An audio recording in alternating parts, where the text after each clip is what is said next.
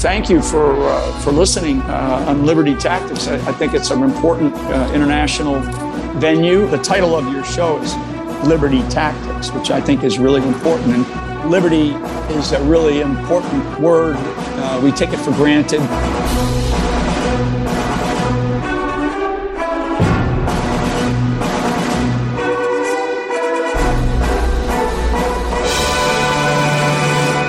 It's Tuesday, the 27th of September in the year of our Lord, 2022.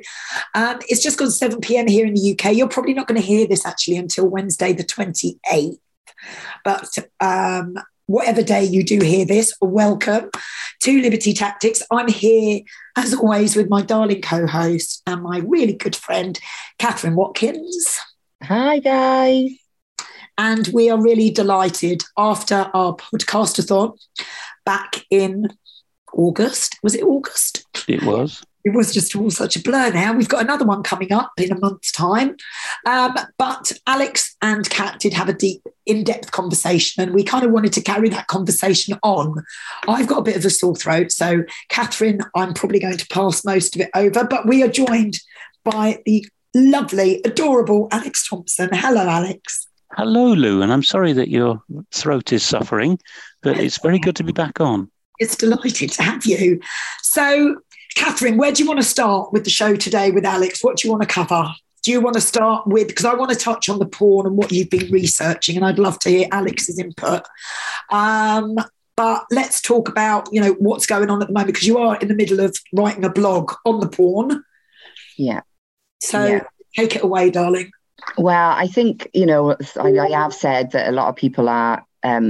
this one, I think, is probably going to be the most important blog I've ever written, but the least read, purely because I've realised how pornography is filtered through into society with disastrous effects. And I'm talking, that I've read most of it because it's almost like 3,500 pages, I think it is. It was a report that was done by Judith Reisman, who was obviously an enemy of the sex industry, and she, actively campaigned against it for 4 decades, especially Kinsey.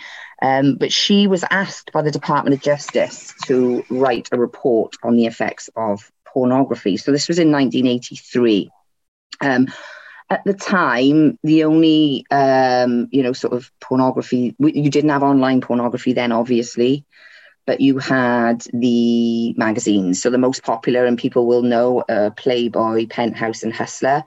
Playboy was first released was in 1953, Penthouse was 1965, and Hustler 1974. So basically, her and her research team went through every single copy of these three magazines in existence from 1953 to 1983. 30 years worth. It was only some publications that they couldn't get their hands on. I wonder for what reasons, really. But yeah, she went through with her team, and basically they picked out all of the child cartoons, child visuals that, depicted children and, sort of how they were depicted. And it was, when I'm looking at it as a whole, really the enemy of the sex industry is the woman and child and the family unit. So absolutely it is. Yeah. And without we can't discuss this without getting repulsive, can we, Kat? So one of the big things playing on in there is that not so much in the 50s when these magazines were launched by the Kinsey Hefner collusion, but certainly by the late 60s, early 70s when they were full color, I'm afraid there was quite a lot of underage girls in those titles, right? And they were often the daughters of deranged adult female Hollywood stars, weren't they? Yeah. That was going on from the beginning. Yeah. It was not the American male, and that phrase was used, wasn't it, from the outset, the American male and his morals. Yeah, that was the purpose of these magazines. It was never that the red-blooded American male was being presented with just an idea of this is a woman in her early 20s, this is what you're going for. It was either perversion or underage or something unusual going on right from the outset, or multiple women at once. Yeah, and it was, you're right. Yeah, it is from the outset. And I think that's what Judith was actually, well, she did. This is what she found. So there were 6,004 images that they swindled them down to in the end. 6,004 that, depicted children in a derogatory way or being raped, Santa raping a child. And this sort of thing is really psychologically very damaging when the father, because lots of fathers relate to Santa. They may have dressed up as Santa, for their children for Christmas or whatever. And then when you're throwing something sadistic like that into, with the child there as well, it confuses them in that, because actually pornography is an addiction as well. So I've realized it's exactly the same as an addiction to alcohol or drug.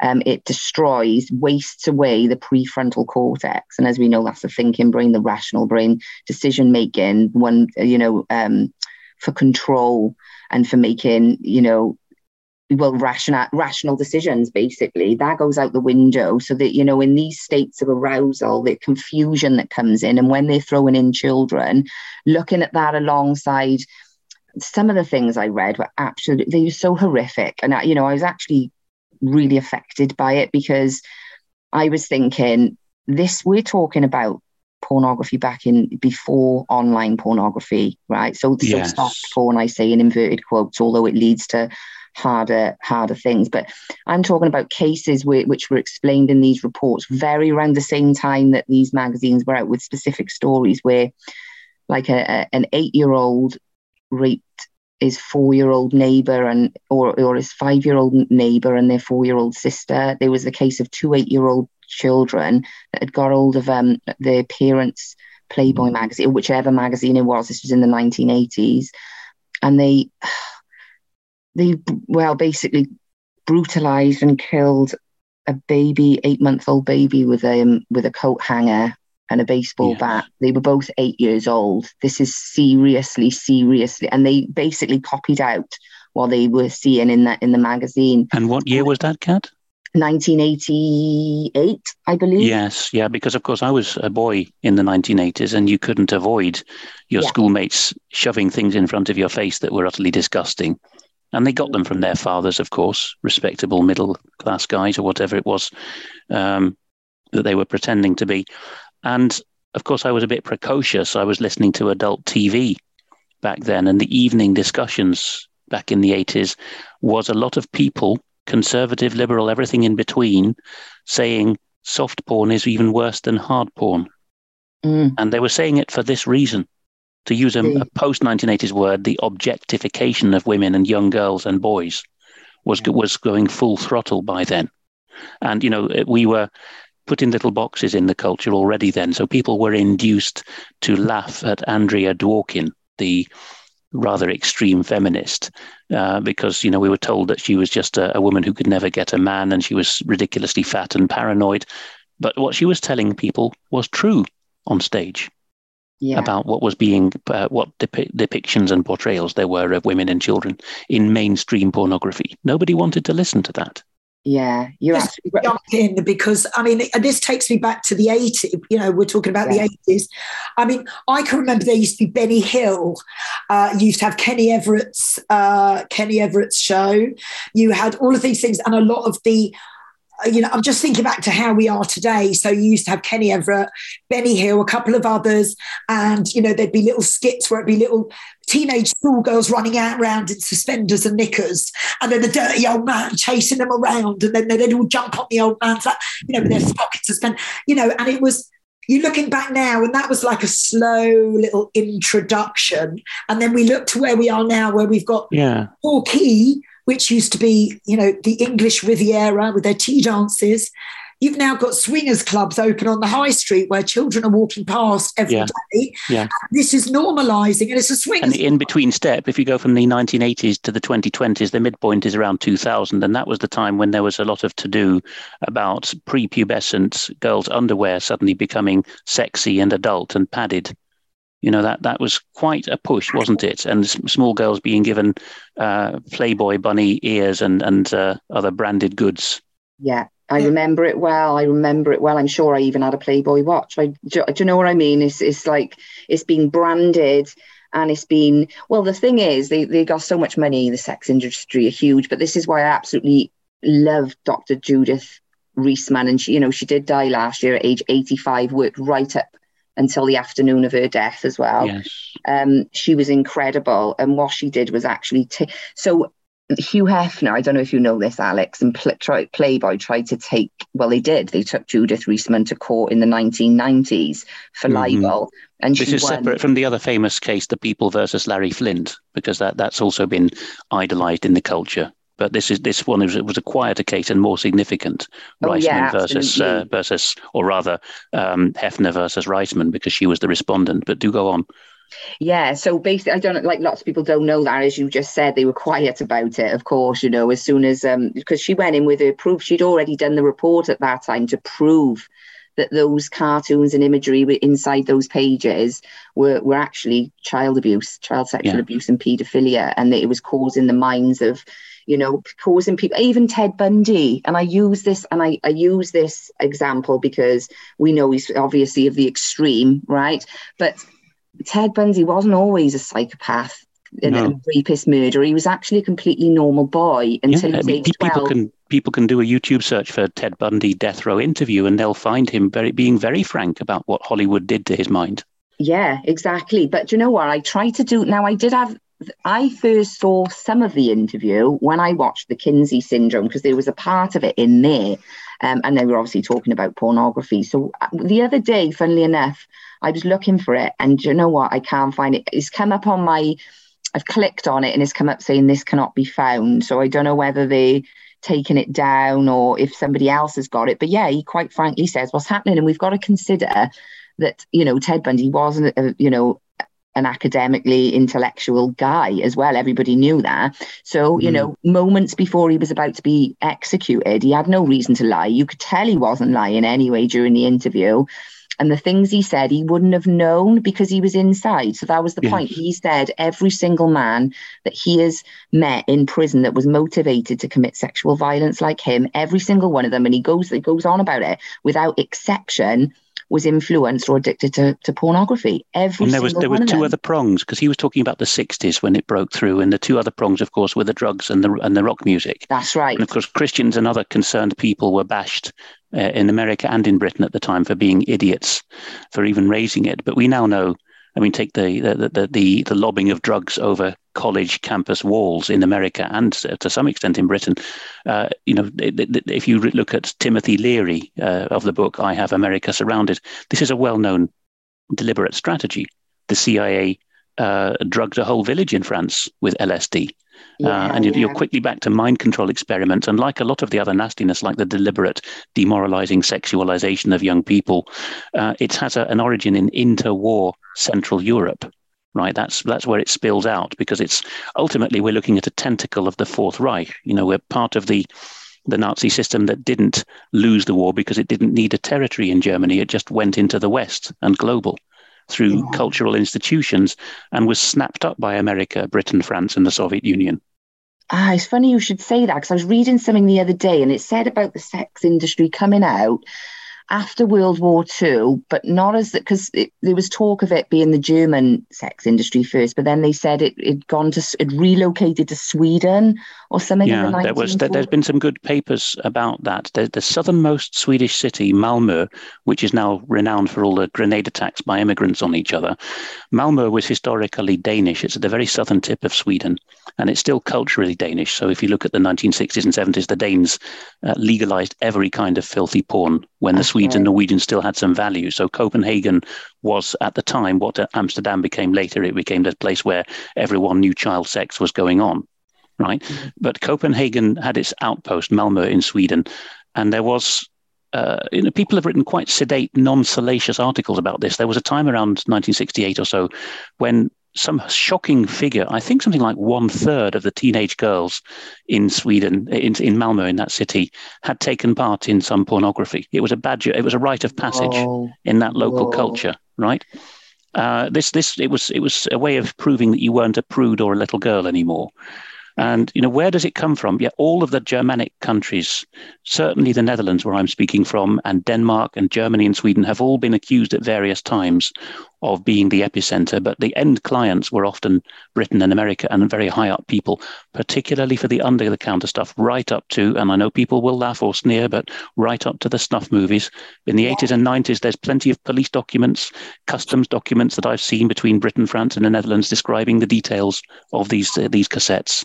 I know some of the locations where the filming and commissioning was done, not by personal exploration, I must add, but by reading documents and listening to witnesses. Well, I spoke to, obviously I used to do a lot with Bill Maloney and a gentleman called Chris Fay, who worked for the National Child Protection for Children in Care, NPCC, or I can't remember the exact, I'm not on my game today, but we did an interview back probably in about 2011, 2012, where Chris Fay was saying they knew for a fact that the snuff movies and videos, it was all done via sort of the Netherlands, Denmark, that area that they. Well, there was a whole train going on, Lou. Runaway boys would come from even behind the Iron Curtain, although it was hard to get out. But certainly in the 80s, so we're talking about before the fall of the Iron Curtain, they'd come away from poorer parts of Europe.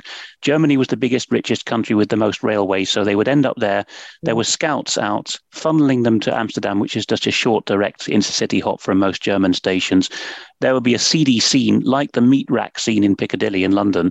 There would be a scene to funnel them there, take them out to the country areas where they would be used and spat out, dead or alive. And they could be commissioned as well. The children could be got.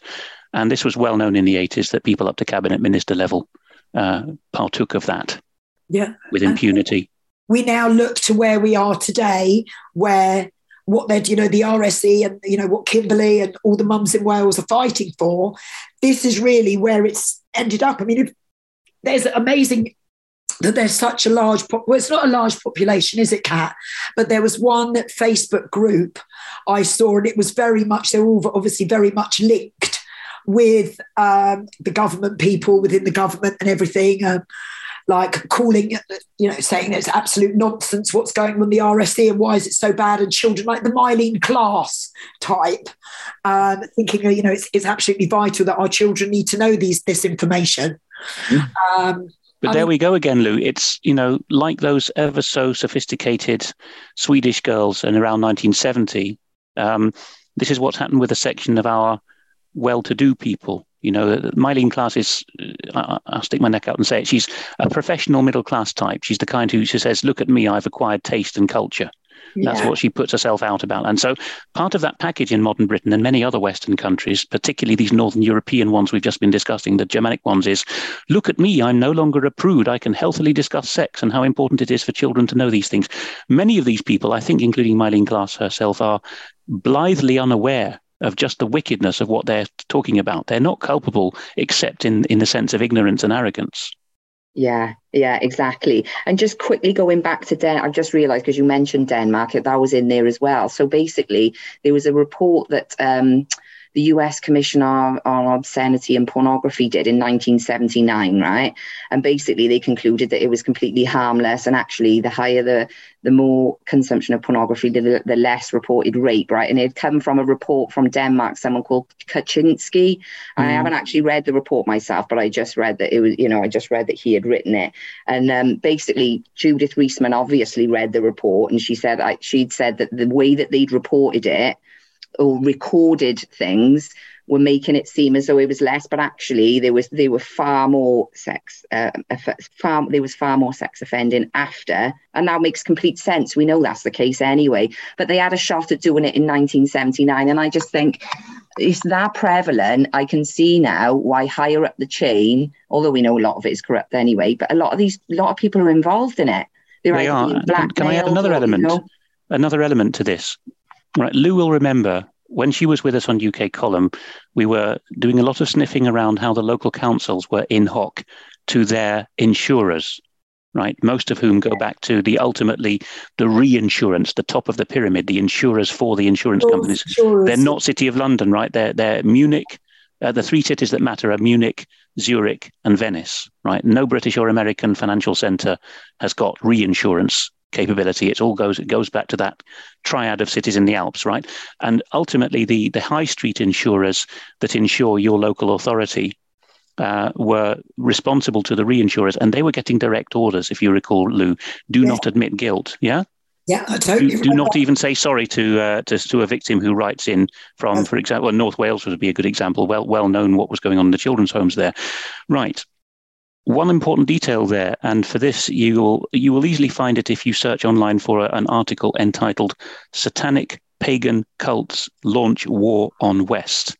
It's a 1988 edition of the Executive Intelligence Review, which is written by the LaRouche people, who have been very fearless in decrying many crimes involving the crown and Satanism, drugs and sex at high levels, right?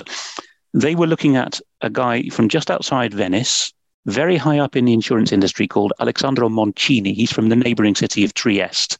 And he was actually put away in Los Angeles in 1988 for possession of child sex material on a video cassette. And he managed to somehow do a jailbreak or get an early release from California and go home. So the uncorrupted FBI and state police there and the judicial system was suddenly got interfered with by something that was higher and mightier than any of the US authorities.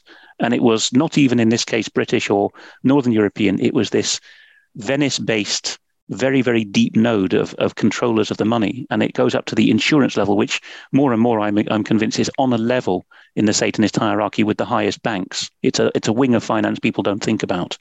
I'd never thought about it. It never even crossed my mind. That's the other thing. It's a big money game, so it's not only like satisfying conversions. Yeah. Their favourite, other than children, their other sport or pastime is money. The greed that these people have. So the porn industry, and as Bill Maloney and so many others says, the children are the biggest commodity. But the drugs, they're gone. Yeah. The guns, the children can be kept being used over and over and over again. Yeah. It's disgusting. It's gone way, to read these things. And when I'm reading them back pre-internet days, and I'm thinking, but, not just that as well, that the breakdown of the family unit, it is without a shadow of a doubt, I have got no doubt in my mind, I'll argue with anyone over it, is absolutely creating sexual offenders, and it has from the outset. But you've also got, with the breakdown in family, you've got young men now, I was looking at statistics from a couple of years ago anyway, you've got young men in their early 20s or even younger who have got erectile dysfunction, which is caused by caused by too much pornography, because it desensitizes you as well. See, so like an addiction, when you build up tolerance to it, what happens? You need more and harder to be able to, maintain that same high. Well, this is what happens with pornography, and this is why you've got so many genres. You can find anything. It's disgusting. You can find anything on there, because obviously once you're addicted, then you're addicted. I did look that only briefly to see, what happened. And this is just based on people who have, withdrawn from pornography. So it's from their testimony. Takes about between 6 and 12 weeks. And people have actually reported having physical withdrawals as well, like a chemical drug, because I'm involved in that ministry to some extent. The Dutch churches are getting serious about this now. Some of the American churches know. I don't see much of it in Britain, but there are lots of church ministries now telling the young men, it's a very tough and manly program, but you can kick the habit. But it's cold turkey, I'm told. Yeah, it really is to be cold hard. Turkey. Yeah, but then they can maintain. So you get a lot of men, because they're addicted to pornography, they can actually maintain an erection with a real person now. So then you've got the wife or the partner, and then they, things break down and they leave. And then this is just insane. I realise how much this industry is actually responsible for, in all ways, societal breakdown and paedophilia, child abuse. Well, that was the aim from between the wars. And I'm going to say straight up, it's not the Jews, right? There's always people saying it's the Jews behind it. But you've got to read authors who sail close to the wind in pointing out a lot of Jewish involvement in pornography, which a lot of Jewish critics of their own people have pointed out since the early days in Hollywood. But you've got to be more nuanced about it than that. One of the best known names at the moment is E. Michael Jones in Indiana. Have you ladies come across him? No. E. Michael Jones. He's a very well-known commentator, a battle-axe Catholic, and he's written a number of books and given many talks. The best-known book on this theme is called Libido Dominandi, a Latin phrase from St. Augustine, the church father. Libido dominandi means the desire or urge to dominate. And he describes how, and he also saw it up front because he was an American teacher posted to Germany around 1970, just when this, he would claim, deliberate defeatist strategy to grind the German national identity down was at full swing. And he says that it was all foreigners who imposed the pornographic films that Germany became famous for in the 70s, right? But his argument is, well, if you look at where it came from, Third Reich origins, and if you look at how it was imposed also by the Israelis, so whenever they captured Palestinian territories, the first thing they would do in some towns, well documented, would be to make all the TV stations broadcast hardcore pornography on daytime TV. Wow. Oh, yes, as a deliberate demoralization strategy. This is well known. Trouble is, Jones doesn't get listened to by people who are not keen on Jew bashing, but he'll defend his own reputation jealously. He says that he is a loving Christian apologist, that is, defender of the Christian faith, and that he doesn't hate Jews, but he's often made out to be a Jew hater for pointing out such things. Where can I find that information, Alex? Any internet search for E. Michael Jones will point this out. And his book title, it's not an easy book to read, and his writing style is, it goes hither and yon, right? It takes some digesting, but the book is Libido, as in sex drive, and then the new word is dominandi, with a D-I on the end. You'll easily find the material that way, documenting all this. It doesn't surprise me, and I don't even know I acted shocked, but it's just... Oh, it's bad, isn't it? It's bad. And I wake up sometimes and I think, oh, how on earth am I even going to begin? Because funnily enough, I was saying the other day, now I was all right on my Facebook account at the moment because I've got like 4 accounts, but this one I've gone under the radar a little bit, but I haven't been posting that much on it anyway. But when I have posted, about the RSE and whatever, I've been getting a lot of engagement. But as soon as I started talking about the porn industry, that's when I'm not getting any engagement now. So I know how difficult this one's going to be, just purely because it's so widespread, it's so massive. But it's the most, as far as I'm concerned, this is the most, because it's all well and good getting the sex ed out of school, and that absolutely needs to be done. And, we're campaigning until it is done. But at the same time, if we've still got pornography readily accessible like this, and something Judith Reisman said, and I thought, oh gosh, she's absolutely right. She said the women can organise, the women can raise the alarm, and they can do the exposing, but it's the men who have to attack the porn industry. And what she meant by that was by not subscribing. Yeah. And now we've got, there was something I read the other day. Sorry, that's all right, love.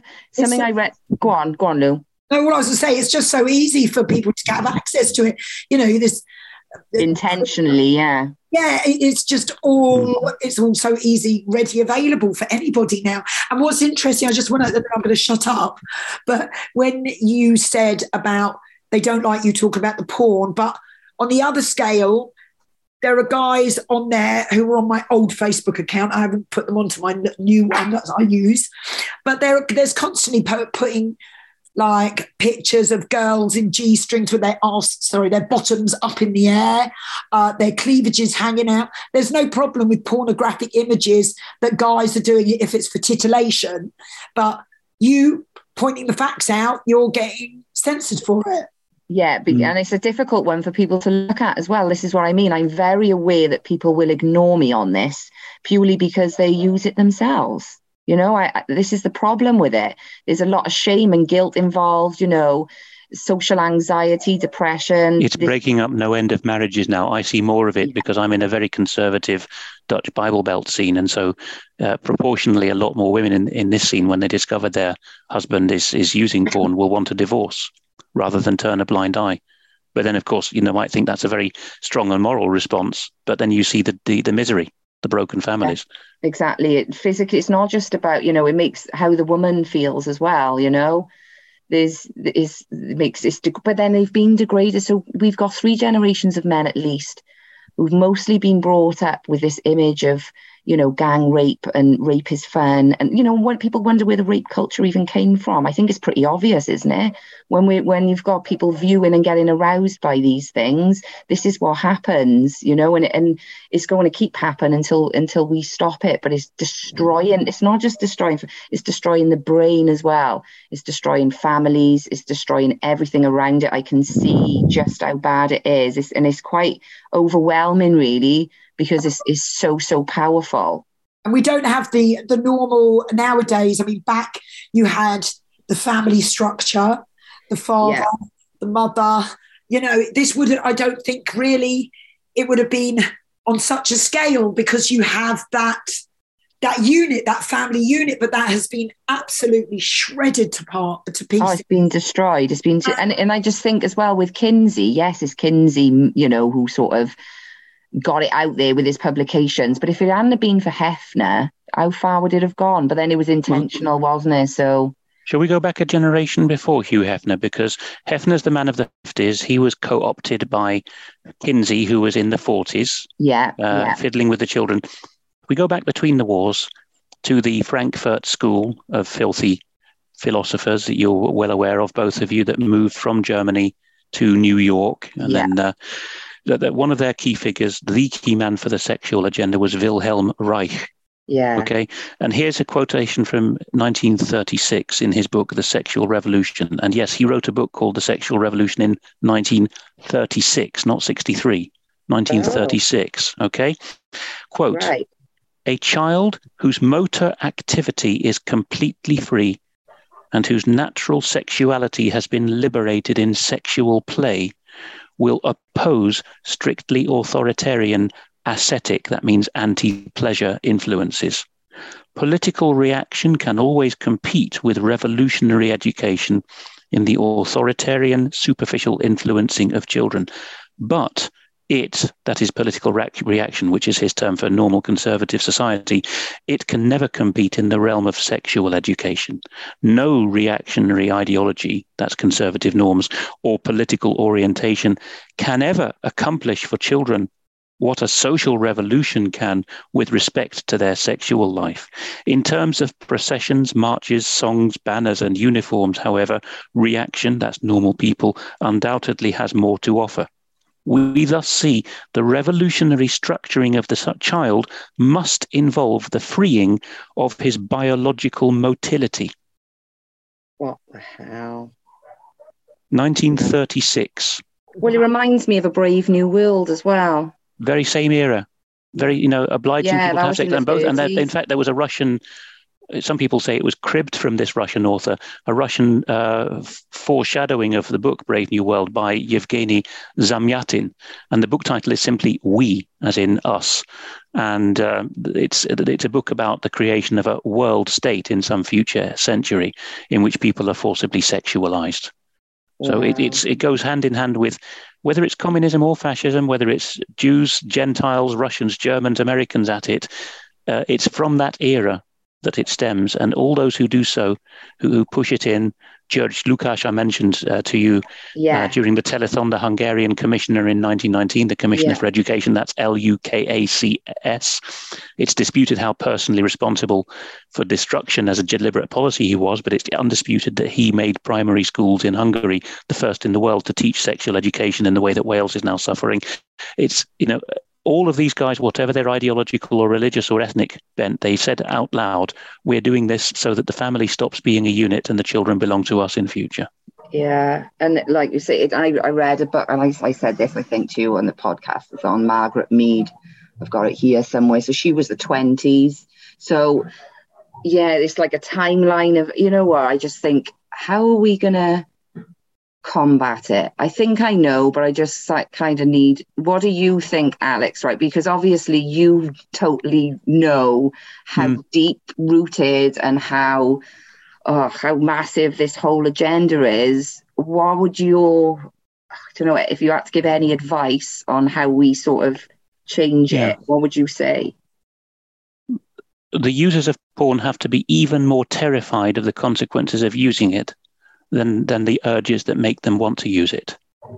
Okay, it's often said the biggest command to dissidents is fear not. The most often repeated command in the Bible as well, fear not, even more often than love God and love your neighbor. Right. So how do you stop fearing what horrible things powerful people can do to you, or what nasty things a very powerful Satan could do to you? Well, you start fearing God even more. Yeah. Right, as Christ said, don't fear those who can kill the body and afterwards can't touch the soul, but fear him who can cast body and soul into hell. Right, and Christ finishes that by repeating the point. He says, "Yes, I say, fear him." So if you've got these very primal urges being tapped into by Satan and wicked men, to push people right through down to the bottom of their moral scale straight away. The only way that you're going to intervene between the people and those primal urges is by putting the fear of God into them. Yeah, literally. Right. Yeah. So there's got to be a very strong ministry of telling the men, starting very young as boys, and I'm afraid to say the women as too, because there's an increasing amount of porn made for women these days. Yeah. Telling them in no uncertain terms, you will be shunned, you will be ridiculed, you will have real world consequences. And seek help. Seek help. Yeah. If you're turning to it, we're at the moment. And I'm really sorry about my voice here, but we're in a battle, right? It's no more, it's the most obvious it's ever been we're in a spiritual battle, right? Yeah. More so than anything else. We've got Satan on the one side, we've got God on the other. And this is what made me find my faith, because I actually took a step back and I realized that everything, that the destruction of the family unit, the pornography, the whole thing, this is Satan. This is what he wants, and the alternative to this is Jesus. And this might be, this is all I've got to see. And if you feel you've got those clutches, just go and seek help. Talk to someone. Go to your church. I mean, I know it's hard nowadays to find a church. I haven't found a church. You just got your local people that turn up and sing their songs on a Sunday, and then that's it. But there are people out there. You can get help for this. Yeah. The first thing as well, though, see, with any addiction, is denial, isn't it? That there's a lot. This is why I've done this blog. This is why I've decided to put myself through this hellish nightmare, so that I can, in a way, and I know it's to shame people so they have to see what it is. Look, they have to see what it's doing, and a lot of them will relate to it as well, whether they like it or not. This is the part they're going to argue within their own minds, and the shame and the guilt and everything's going to come in. But it is that type of blog. I've got all the facts in there. I've got all, what it does to the brain, what it does to the body, what it's doing to children, the breakdown of all the cartoons, everything in there. And it's going to be a really uncomfortable read for many people. This is why I keep saying it's going to be the most important one I've ever written. I spent 12 years in the medical industrial complex with my research, and I've just jumped ship straight away because I realized, and it's not unconnected to the medical industrial complex either anyway, but I realized the importance of it and trying to do something. And if I do anything while I'm alive, anything at all, it's just, I've got to do this for the kids. I have to. There's no other option in my eyes. Look, see, I'm absolutely determined. I can. It's disgraceful. It's disgusting. And I can see what it's doing. And, I've got to protect my daughter and the next generations. We've destroyed loads of generations, and this is part of the, sort of realizing that what we've been under, because when I was younger, I didn't have a clue about any of this. I was caught up in things. I really was. But take the children's figures that I'm sure all three of us watched, Rolf Harris and Jimmy Savile. Yeah. In the 90s and in the 80s. And both of them specialized in appealing to children and having good, clean fun, supposedly. And they both, of course, were found out, one during his lifetime and the other after his death, to be fiddling with children on an extremely regular basis. And, in Harris's case, we don't know how much he touched children, but he certainly, cracked lots of jokes about how they were all up for it at a very young age. And these figures were at the core of the central of the official children's culture of the time. So it's obviously going to take a lifetime to tease that out again out of your system, and think that none of the good, clean fun and the normative ways of being a child that we grew up with are actually right. They need to be rejected. We've got our king, who was best friends with Jimmy Savile. We have his brother that's best friends with Jeffrey Epstein. I mean, there's, there is something seriously wrong. And personally, I don't think Charles will get a coronation. I don't think that's ever going to happen. I hope not. It's embedded in the higher society. The people, these people were expected to kneel to and to bow to. These people are taking our money. They're spending our money. They're living off the British taxpayers' money. Yeah, they are. But we are funding these people who are paedophiles.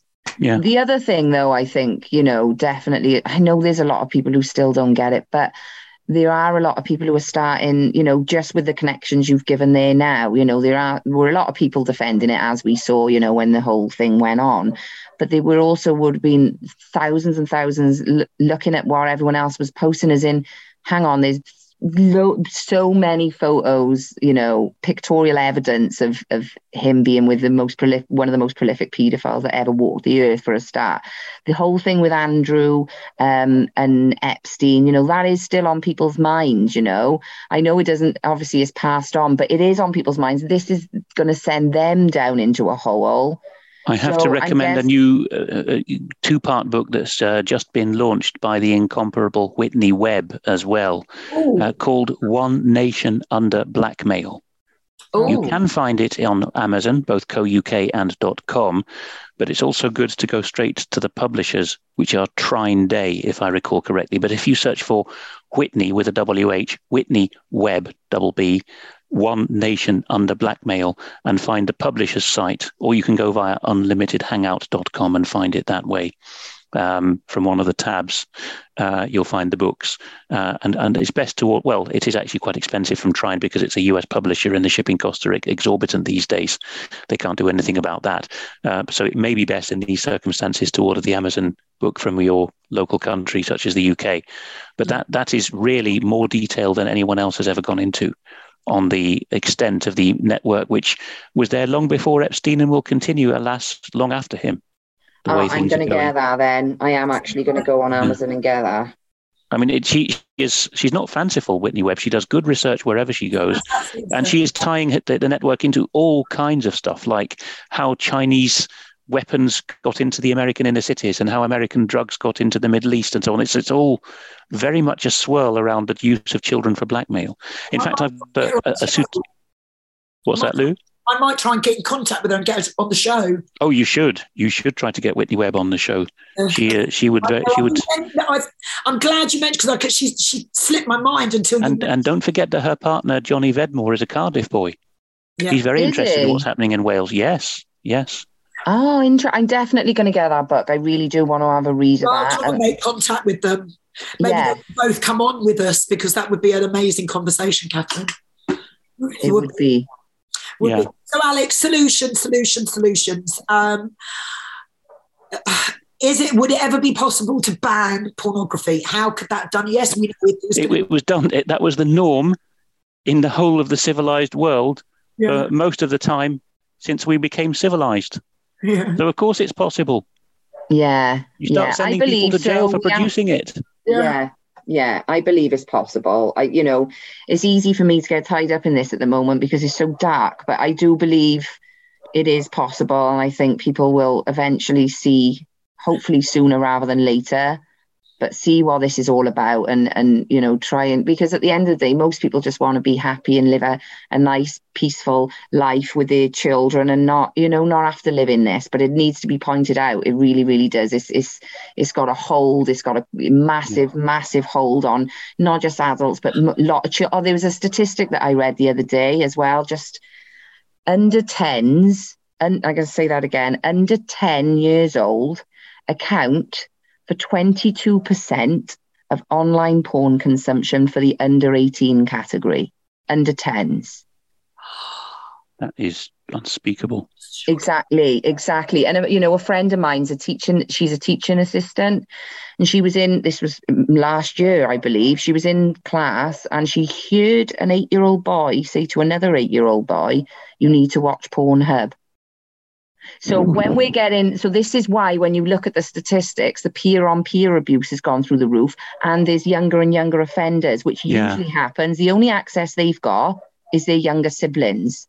and younger children. And this is real. It's going on. Whether it's horrible. It is. It's in fact, there's assaults in school toilets all around the Western world now for this reason. And you'll recall that the Daily Mirror picked up and rehashed a local news report from, I think, Scotland. Yeah, it was Edinburgh. Yes, it was about, we talked about this before, didn't we?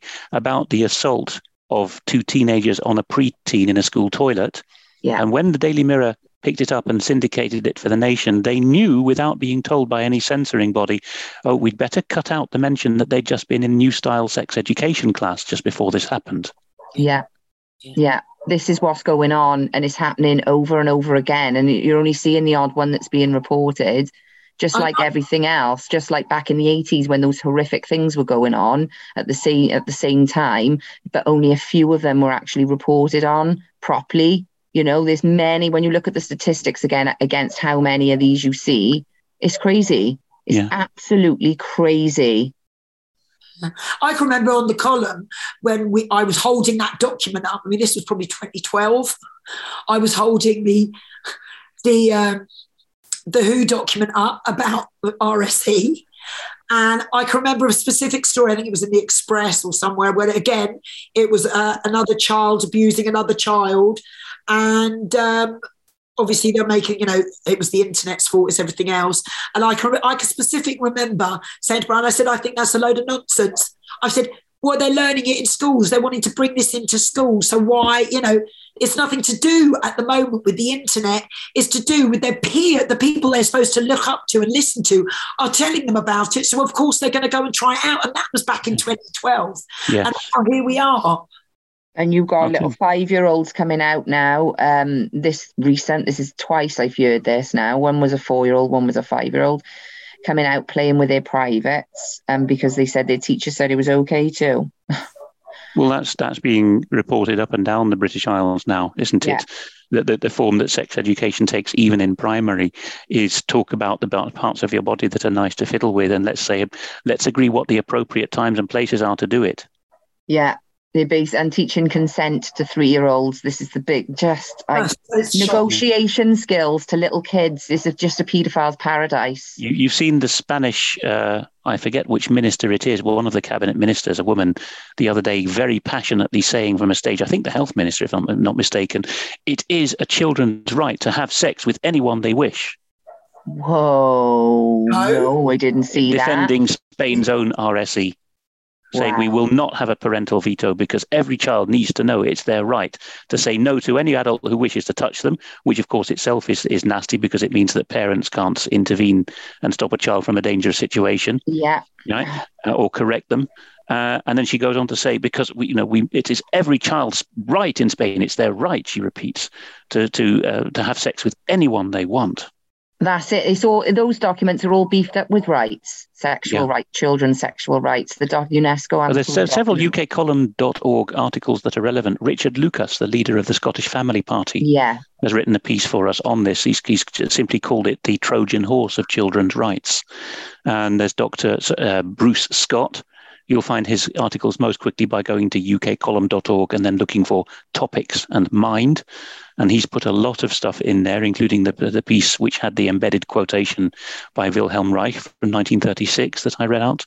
There's also a standalone piece by David Scott, which you can find by searching for ukcolumn.org, Scotland's Secret Shame.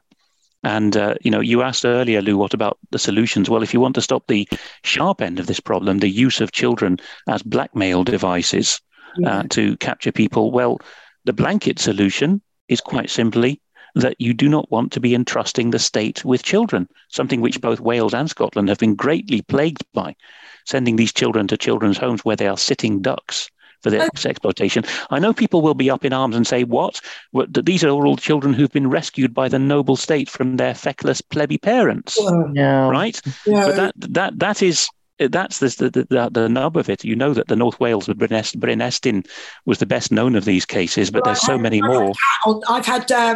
I've had Kat Tigger come on, who was at Bryn Allen, and she came onto my show and she talked extensively about what went on in those children's home in Wales back in the day. Right. Well, here's David Scott's analytical summary from his 2019 talk in Fife, which we wrote up as Scotland's Secret Shame on ukcolumn.org.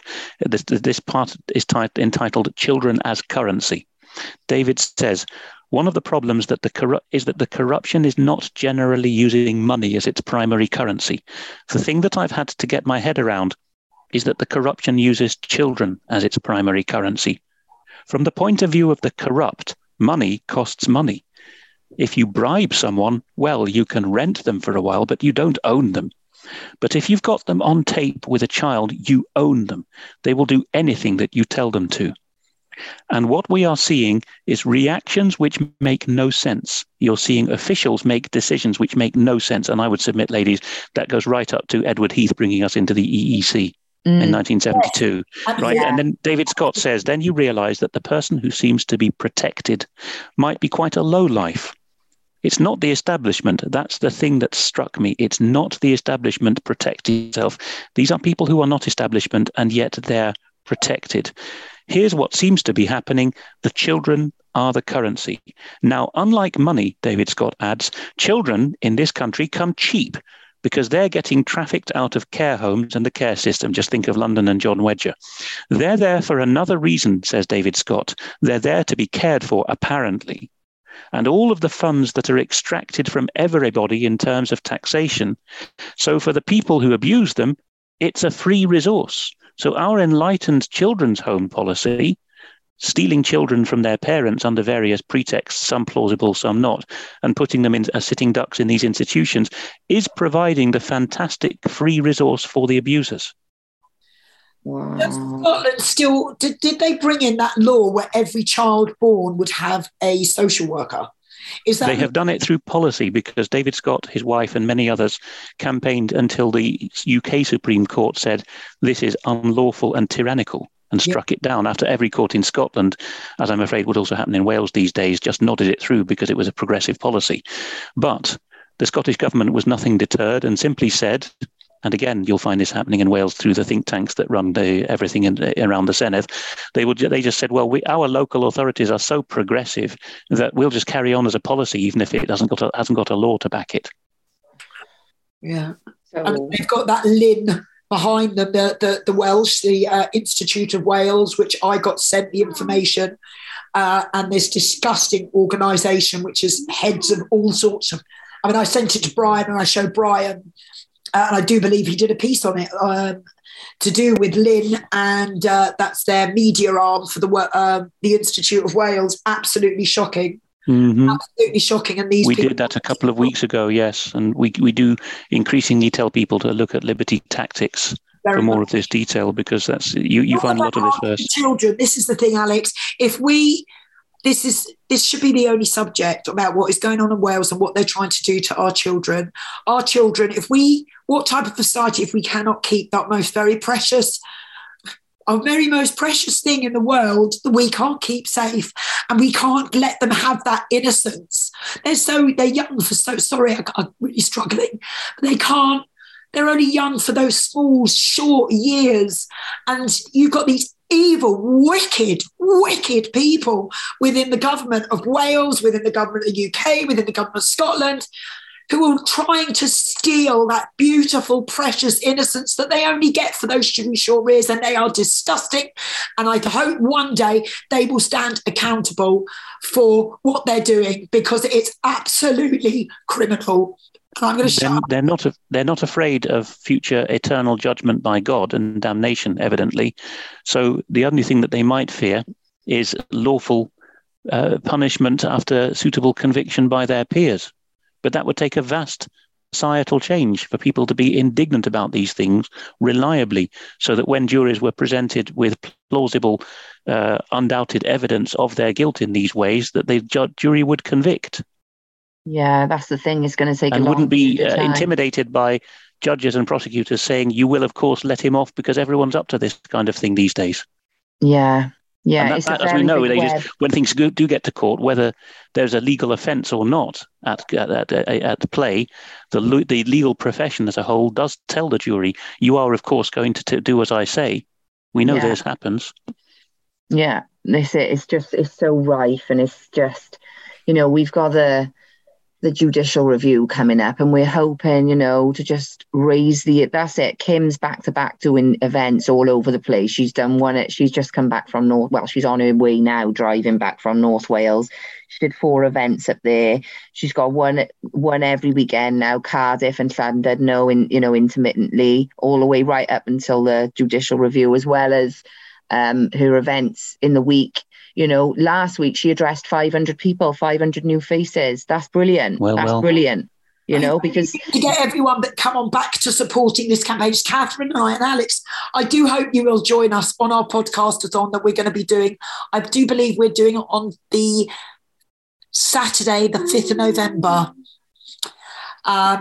Remember the 5th of November. Exactly. Yeah, we thought it'd be an explosive one. So boom, boom.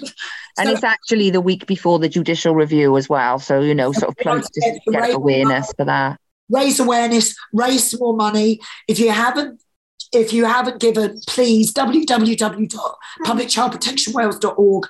Please, any bit of change you've got in your pocket. Payday is going to be coming up for most people in the next few days. Just chuck it maybe just a tenner just to show the support, because those women are, these mums, Kathryn, Kimberly, Lucia, Rachel, the list is endless, Adele, they're doing it, and they are the only things that are between this education and your children. So, and Alex, I would love it if you would join us for our podcastathon again. I'll see what I can do. We would love that. Kat, you can close the show because I can't talk anymore. Alex, thank you as always. Thank you, ladies. It's a horrible subject to talk about, but I think we've done it justice. Yeah, it is horrible. I agree. It's good to be able to speak with somebody who knows a lot on it as well, And thank you so much for coming on, Alex. I really appreciate it. And I will go away and have a look at some of those names, especially is it E. Michael Jones? Yes. Right, yeah, that one, and the Whitney Webb one as well. I'll have a look at that. Good. So, Alex, tell everyone where they could get in touch with you. ukcolumn.org. I'm usually on Wednesdays, but I wasn't this week. I was on Monday. And my Telegram channel is Eastern Approaches. Fabulous. Thank you so much, as always. And we'll get this show over to you, and we'll have you back on again soon if you're all right with that. Thank you. Yes. Thank you, Alex. Thank you. Okay. Kathryn. Take care. Bye. Bye. So, Kat, what a show. Alex don't often know his stuff, doesn't he? Are you there still, Alex? I am. Kat, you can close because I just can't talk anymore. We're going to be back tomorrow, are we? Yeah, I think so. Either tomorrow or Thursday, we'll come back with the children's first, and we'll just do an update on what's been going on with the campaign. We'll leave the porn. We've done a bit on the pornography tonight, so we'll just stay off it a little bit while I do the rest of it. But yeah, it's an important thing to talk about. But we'll come back anyway to give an update on PCP Wales and where we're going with the injunction. So yeah, we'll see you tomorrow, guys. Come on. Maybe Lucia could come on. Yeah, I know she was doing it. She's actually, for people who want to know, I think she's doing a live tonight on Facebook. So it'll be live from Public Child Protection Wales and from their YouTube. But I don't know what time she was meant to be going on. But it is tonight at some point. And give us a little update on how the campaign's going and boost everyone. Yeah, I'll speak to her later. Anyway, I'm actually going to see Lucia on Friday. So I'll ask her then if she wants to come on. Fabulous. All right. All right, then. Well, everybody, libertytactics.co.uk. We are now on iTunes and Spotify. So you can listen to us when you're out and about. And we will be updating. I've got so many shows. As you can imagine, I have 13 years worth of podcasts that we could put onto iTunes. But obviously, that's going to take quite a long time. So I'm putting all the current ones on, and then I will start going back and putting some of the best on. And one of those is going to be from a gentleman called Gordon Bowden, who sadly is no longer. Oh, yeah. I'm reluctant to Gordon Bowden. He used to live on my nan's street in Cwmbran before he moved to Newport as well. Well, he was him and I did so many shows together. And he did a lot of work on the other end of Wales, Bangor, didn't he? There was a boiler room of great interest going on there. And claims about the decommissioned nuclear waste from Trawsfynydd ending up on Paris Mountain allegedly in the shaft. Yep. Oh, yes. A lot to do with the nuclear waste. That guy was incredible. He was a great researcher. So I'm going to actually dig those shows out, and I'm going to try and get them up onto iTunes. Yeah, put them up. They'll be good to watch. They really I haven't seen them. Classic Brian Garish, classic Robert Greene, Bill Maloney. I mean, those shows back in 2011, 2012 really are so relevant today. I was just going to say they're relevant, so I took the words out of my mouth. So relevant. So that's it. So check Liberty Tactics out on iTunes and Spotify. UK column is also all over the place.